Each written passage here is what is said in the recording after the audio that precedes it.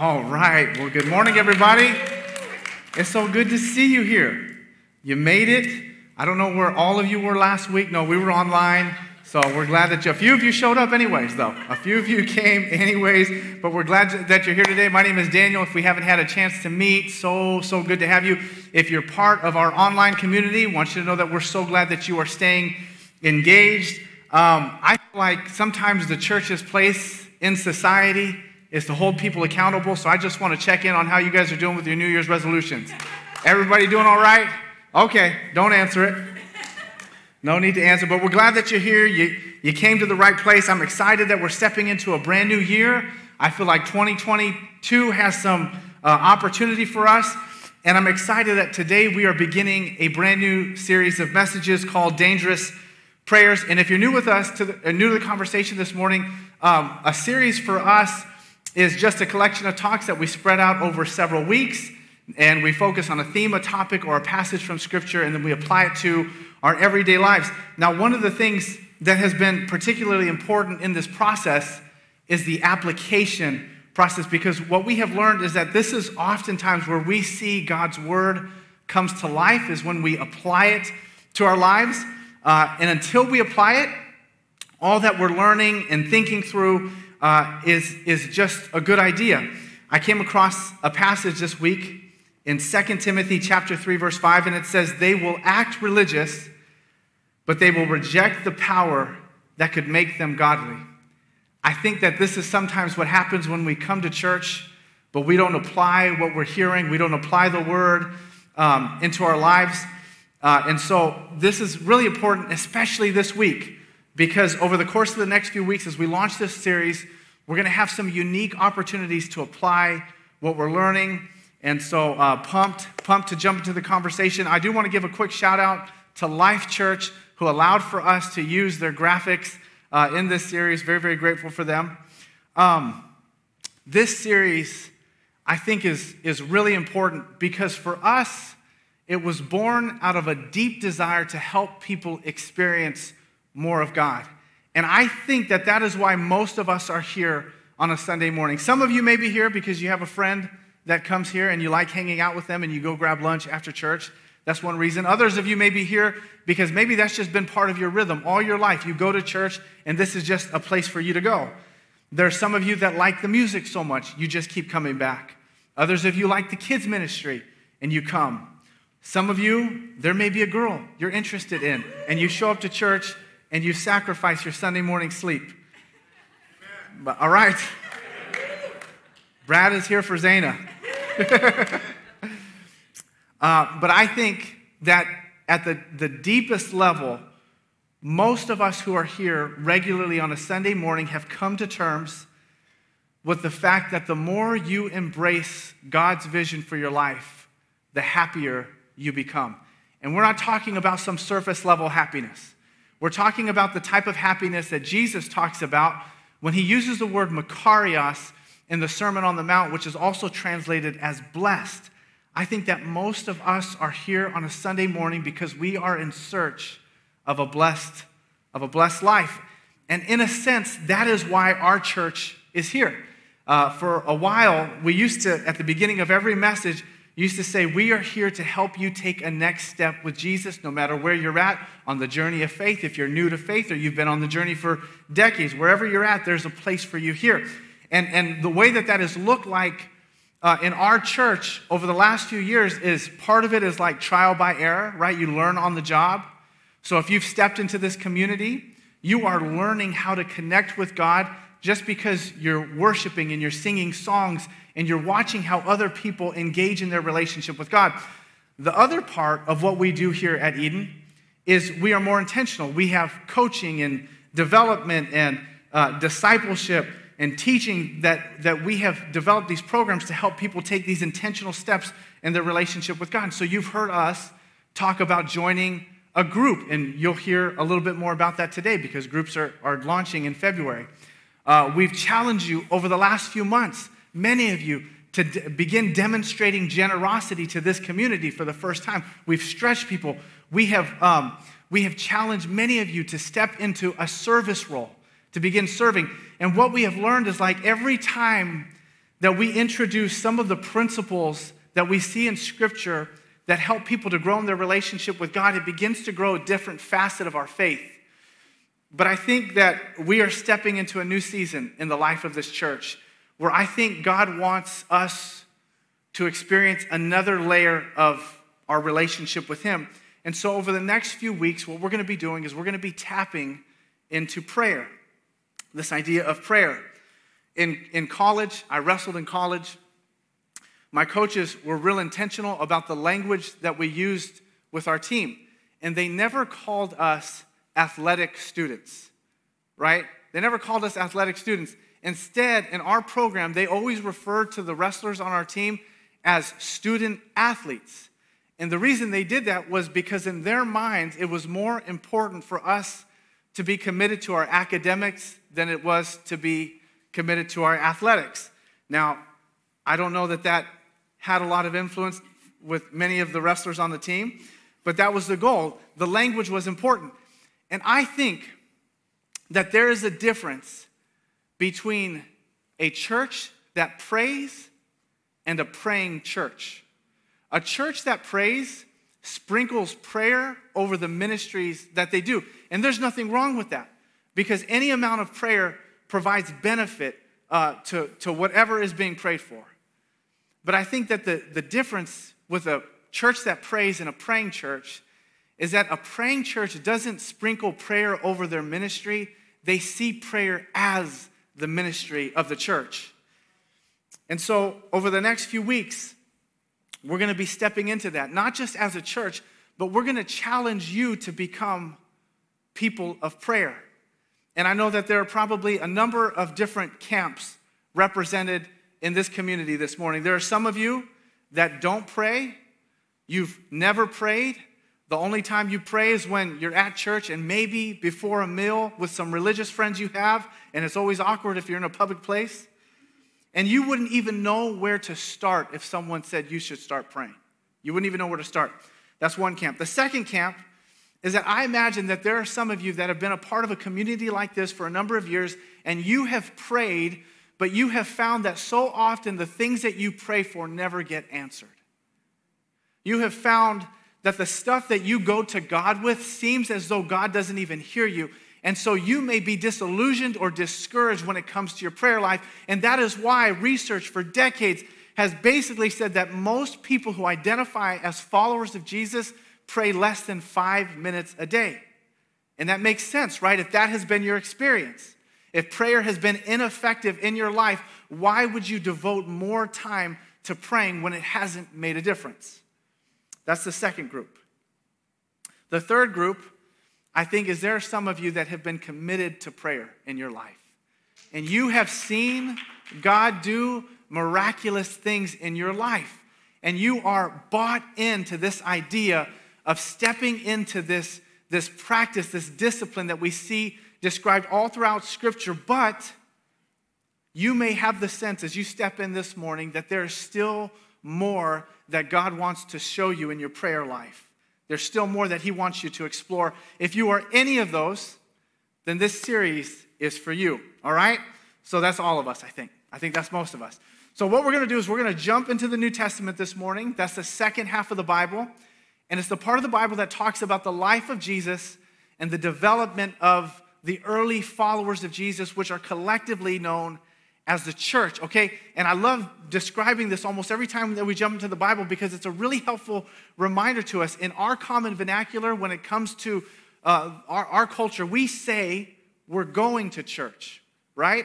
But when you look at the New Testament, maybe a more accurate description to describe what happens among God's people is not that we go to church, but we are the church. We are God's people. And so this morning, we're going to jump into a conversation in Scripture that Jesus is having with his disciples, and it changes the way that they see life moving forward. And my prayer, my hope, is that it does the same for us this morning. And so we're going to be in Luke chapter 11, verse 1. Luke chapter 11, verse 1. It says, once Jesus was in a certain place praying, and as he finished, one of his disciples came to him and said, "Lord, teach us to pray just as John taught his disciples." Now, this is a really interesting passage. We're going to tackle the rest of the passage over the next few weeks, because this is where Jesus begins to teach his disciples how to pray. But we're going to focus on verse 1 this morning. And there is something that happens in this passage that doesn't happen in any other passage in the entire gospel accounts, in the entire New Testament. And it wasn't Jesus praying, right? There's basically only two things that happen in this one verse. One, it says that Jesus was praying. All throughout Scripture, all throughout the New Testament and the gospel accounts, we see that Jesus oftentimes retreated to a quiet and lonely place, and he prayed.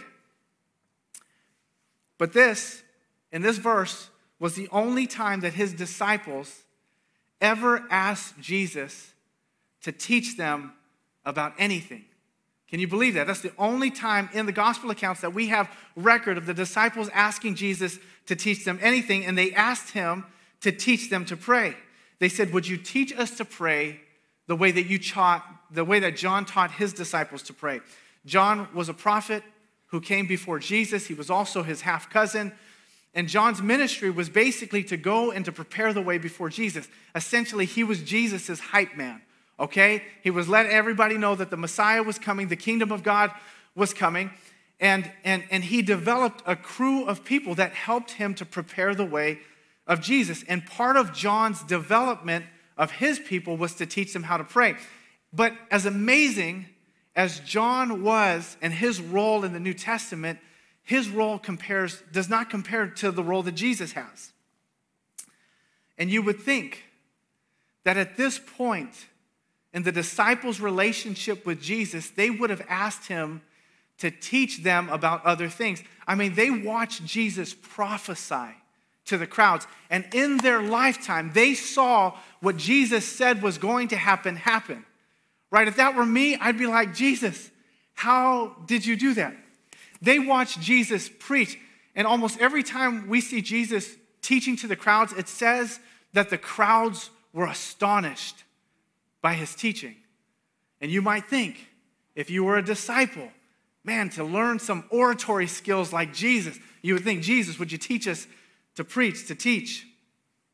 You would think that maybe after watching Jesus perform so many miracles, feeding of the 5,000 or healing the blind. Remember, Jesus spit in the dirt and he rubbed the dirt on people's eyes and they could see again? Right? Imagine if you were in that moment with Jesus watching that. Would that not be the thing that you thought, that, "Jesus, would you teach us how to perform miracles?" But his disciples never asked Jesus to teach them about any of those things, but he did ask him to teach them how to pray. And the question is, why? Like, why would you not want to learn about the thing that would probably get you the most recognition? Why would you not want to learn the thing that would probably get you the most likes on your social media page or the most views on your YouTube channel? Why wouldn't you ask for God to teach you the thing that would probably land you the most lucrative career? And instead, what they do is they ask him about the thing that nobody ever saw him do. But this is why. They figured out that Jesus' public ministry was fueled by his prayer life. Jesus' public ministry was powered by his private ministry. They could see that the power that was coming out in Jesus in front of everyone else was the product of what happened when he was alone with God. And so instead of asking, "How do you perform miracles? How do you preach? How do you prophesy?" they say, "Jesus, how do you pray?" And I just imagine in my mind that this question, these guys were, they were normal guys, right? So I'm not assuming that they were supernaturally spiritual. I imagine that this came out of some trial and error. Jesus said, "You're going to have the power that I have. You're going to have access to that." And so they go out and they try to preach like Jesus preached, but they don't get the same response. And they try to heal like Jesus healed, and they're not seeing the same results. And I just imagine that they tried these things and they may have asked themselves, what is the difference between what I'm doing and what Jesus is doing? I also imagine there are a few logical conclusions. One, they were not the Son of God, okay? Jesus, there's nothing you can do about that. What can you do? But number two, I think that they recognized that there were patterns in Jesus' life that were different than the patterns in their own life. Because we see in Scripture that while they were sleeping, Jesus was praying. While they were hanging out, Jesus was calling out to God. While they were eating, Jesus was on his knees, alone, connecting to God. And so the disciples begin to attach the dots, connect the dots, that Jesus was gaining his power through prayer. And as we reflect on this reality, it's interesting, right? If Jesus needed prayer, how much more do the disciples need prayer to do what God was calling them to do? And if the disciples needed prayer, how much more do we need prayer? Because it is so crazy to think that so many of us function in our everyday lives without prayer. So we ask the question, what is prayer? Prayer, I think, is a lot of things. Someone has described prayer as just talking to God. I think that's accurate. We see in Scripture that part of our prayer life is demonstrating gratitude to God. Philippians chapter 4. Part of our prayer life is demonstrating dependence upon God. Luke chapter 11, give us our daily bread. But I think as we sort of put together all the different facets that are represented in prayer, at the core of prayer is that it is a mechanism that brings us into the presence of God. I have a reading buddy. I don't know if you guys have reading buddies, but I have a friend, Jonathan Tan. Some of you guys know him. Whenever I read a good book, I share with him. I say, hey, let's read this book together. Let me know what you think. And I've learned with Jonathan, I do not tell him about a book that I'm reading until I get to the last chapter. Because what takes me 6 weeks to read takes Jonathan 6 hours. And so if I tell him any before that, he's saying, hey, I'm done with the book. And by the time I finish and we meet, he's already forgotten all the content of the book. But recently, we've been reading some books on prayer together. And so we got together and we started meeting and we chatted. And one of the things that I thought that was so powerful, because I was sort of going in one direction in my thought, but he said something, and I'm kind of summarizing it. But he said, it is not, prayer is not the goal. God is the goal. We just pray because prayer helps us to connect to God. And I thought that was so powerful. Because when we think about what prayer does for us, is it brings us into God's environment. And in that space is where we become changed. Many of you probably know Premu. Premu is our kids coordinator. And I have probably known Premu for about 7 years. But the primary context of my relationship with Premu has been what happens in this organization, what happens in this church. But about a year and a half ago, I got invited to a surprise birthday party for Premu. And there I met a number of her family members that I'd never met before. And I saw Premu in a completely different light when I was in a different environment with her. Her family was loud. They were laughing, having a good time. I'm telling you, it was a wonderful experience. But when I stepped into that place, it changed my relationship with her. I felt like I saw her from a completely different perspective. That is what happens when we pray. We are brought into God's realm of reality. And in that place, as we interact with God, we become changed. We enter into the presence of God. In 2 Corinthians, Paul talks about being caught up in heaven, in God's dwelling place. I love how one person describes prayer. They said that prayer narrows the gap between heaven and earth. Prayer, in some way, in a sense, is the way that we enter into God's presence. And Psalm chapter 27, verse 4, I think, gives a really helpful description of what that looks like. It says, one thing I ask from the Lord, this only do I seek, that I may dwell in the house of the Lord all the days of my life, to gaze upon the beauty of the Lord and to seek him in his temple. And I realize that that may sound super spiritual, but basically what it's talking about is being in communion with God, being in relationship with God. It's been said that you are the sum total of your 5 closest relationships. And so the argument behind that statement is that the people that you spend the most time with, you become like. Well, prayer is how we spend time with God. It is how we begin to understand God's mind and his heart. It's how we enter into his presence. And this is what I have learned about prayer, is that God will either change you or he will change your situation.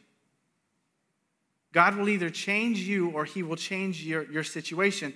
John chapter 15, verse 7 says this. It says, if you remain in me and my words remain in you, you may ask whatever you wish and it will be done for you.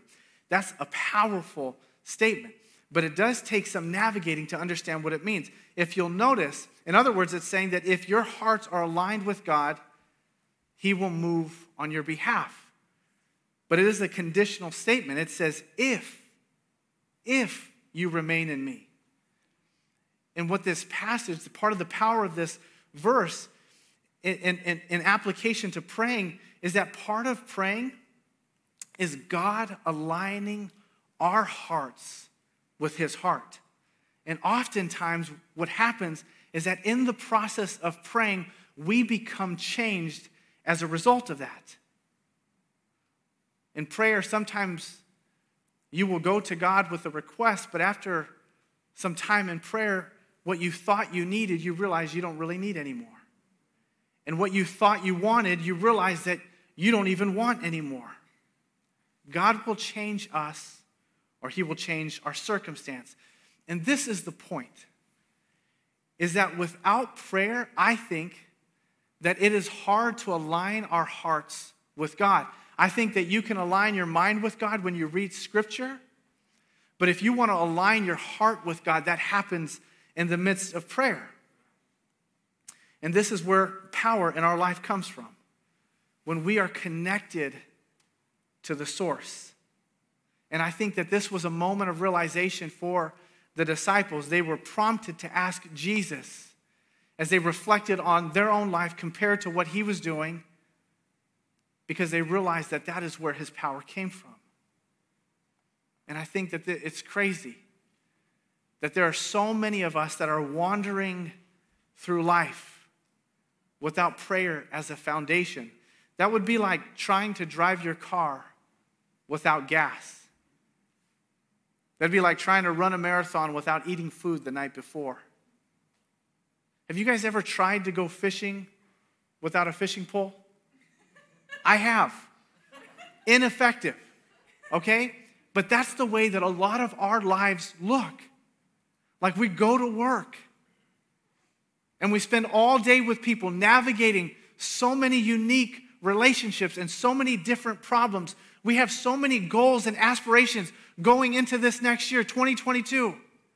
And I imagine that for some of us, our process is to start like making a list and writing a goal and putting it on the calendar, and we write a strategy and we write a plan.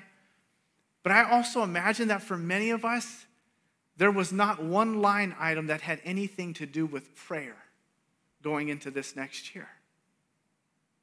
And I am telling you, walking through life without prayer is like walking through life with a weight on your back.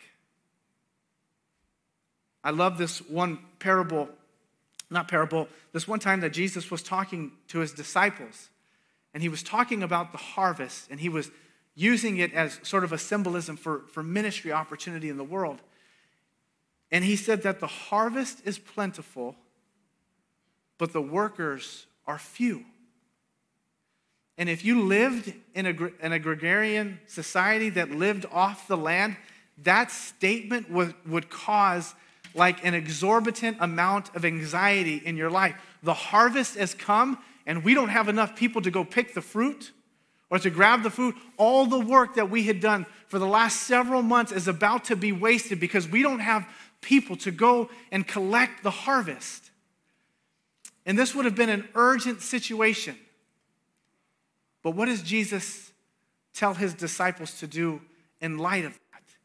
He doesn't say, go run to all your friends and find anyone you can to help pick the harvest. He doesn't say, go on your social media page and let everybody know that there's this great drastic lead. He doesn't tell them to go do anything except he says, go and pray. Go pray to the Lord of the harvest for workers. I don't know where you have found yourself in this season of life. And I don't know what goals and aspirations you have going into 2022. I don't know what dreams you have. I don't know what hopes you have for your children or for your family or for your own life. All I know is that if you step into this next year and you don't invite God into the process, it is going to be like running on a treadmill. You're going to be having a lot of activity. You're going to be exerting yourself a lot, but you're not going to be getting anywhere. And I'm telling you that if this next year you want to see transformation happening in your life, not at the surface level, but if you want to experience God doing something new in your life, I want to challenge you to consider stepping into prayer in a way that you never have before. And we want to give you an opportunity to do that. Going into this next week, Dana already mentioned it in our introduction, but we're going to be stepping into prayer as a church. And I don't know what is going to be on the other side of this journey, but every time this church has decided to link arms and to step into faith, we have seen God do ridiculous things. Over the last few months, we have seen miracles happen. There's nothing short, there's no other description to describe what has happened in this church over the last few months. And in a sense, that to me has been the result of the faithfulness of this community of people that have stretched themselves. But I think that God still has more for us. And I'm not sure that it's going to be about us doing more, but what if God was going to do exponentially more in this church and in your life if we just got on our knees and we invited him into the journey? And so beginning tomorrow, we have a Bible reading plan that is focused on prayer. It's called Dangerous Prayers. You can go to our website and access it, but as a church, we're going to be doing this together. And so I want to encourage you, download the Bible app, make sure you're commenting every day. But I promise you, if you commit to do that, you will experience something fresh as you step into this new year. The second part of what we're doing in this next week is we are also challenging you to consider fasting. And fasting is sort of this ancient discipline that has been developed for a long time. But the goal of fasting is to decrease your consumption so that you can increase your connection. Decreasing what we're consuming in this life, whether it's social media, whether it's TV, or even potentially some negative relationships in your life. Decreasing your consumption so that you can increase your connection to God. And the most traditional way to fast is to fast from food. And the idea is that when you sense that you are hungry for food, it is an opportunity to redirect your heart and to choose to be hungry for God, to be hungry for more of God. And so over the next week, we're going to be stepping into this new year, and we're going to pray and we're going to fast together. And we're going to see what God does with all of that.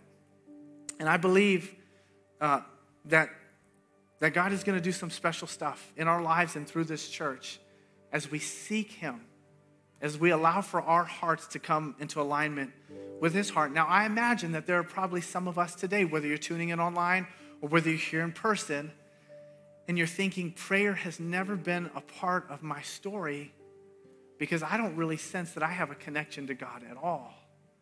And if that's where you're at this morning, we want to give you an opportunity to step into faith for the first time, to pray what may be your very first prayer, to step into a relationship with God, to experience what it feels like to have faith. And so this morning, if that's you, I'm going to pray a very simple prayer, and I want you to repeat after me in your hearts. And so I'm going to ask everybody to close their eyes and to bow their heads this morning. And this morning, if you want to step into faith, you can repeat this prayer after me. Dear God, we love you, and I thank you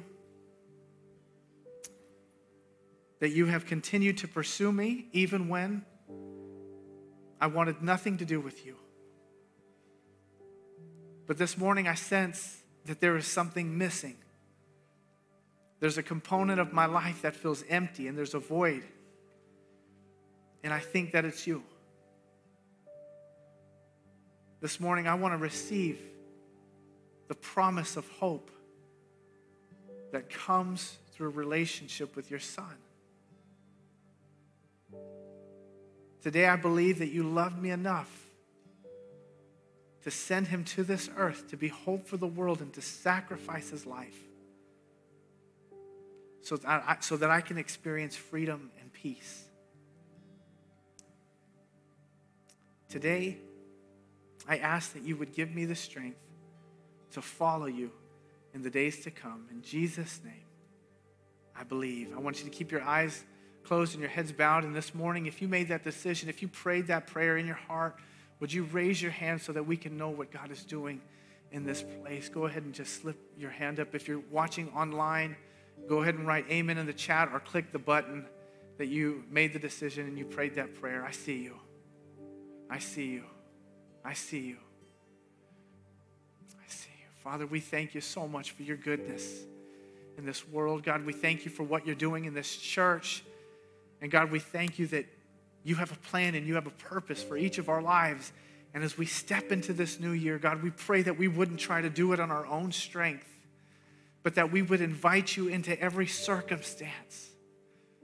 God, that we would have the discipline and the wisdom to invite you into every relationship. God, that we would invite you into every conflict that we have.